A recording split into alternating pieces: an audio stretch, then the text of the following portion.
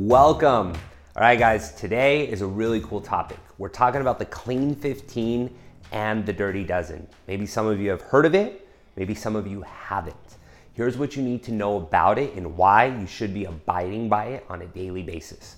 So the Clean 15 and Dirty Dozen was designed to help inform you, the buyer, of which products you can buy organic and which ones you can buy non-organic, because as we all know, organic products are expensive.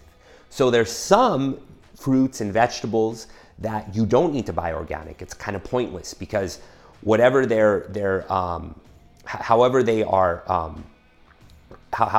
the crops are being taken care of, even if they're using pesticides, etc., soil could slightly be contaminated, whatnot. It's not actually affecting the chemistry of the plant or the vegetable.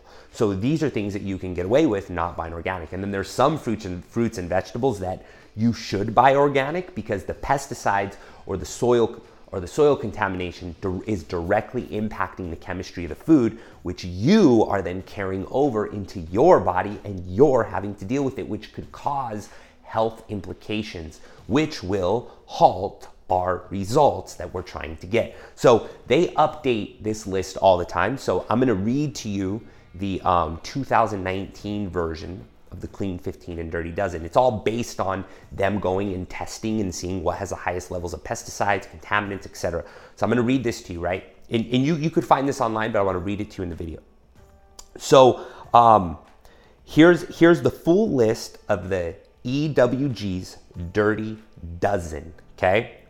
Strawberries, spinach, kale, nectarines, apples, grapes, peaches, cherries, pears, tomatoes, celery, and potatoes, okay? These are things, they are the Dirty Dozen, okay?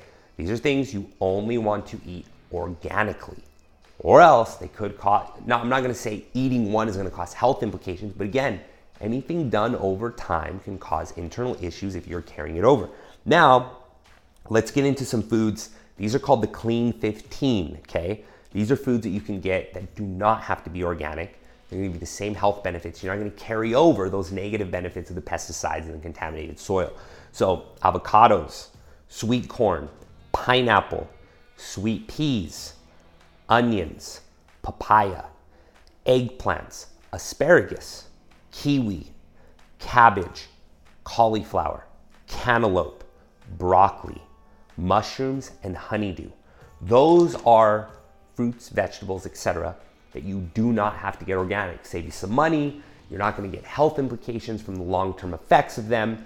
The Clean 15 and the Dirty Dozen. Simply do a Google search. You'll find these things. Abide by them. Maybe screenshot it, save it in your phone. It's going to help you. It's going to save you money in the long term. It's also going to save your health. So make sure to take note of that, download that. And that's about it. Clean 15, Dirty Dozen. So again, guys, thank you for being here and thank you for watching this video.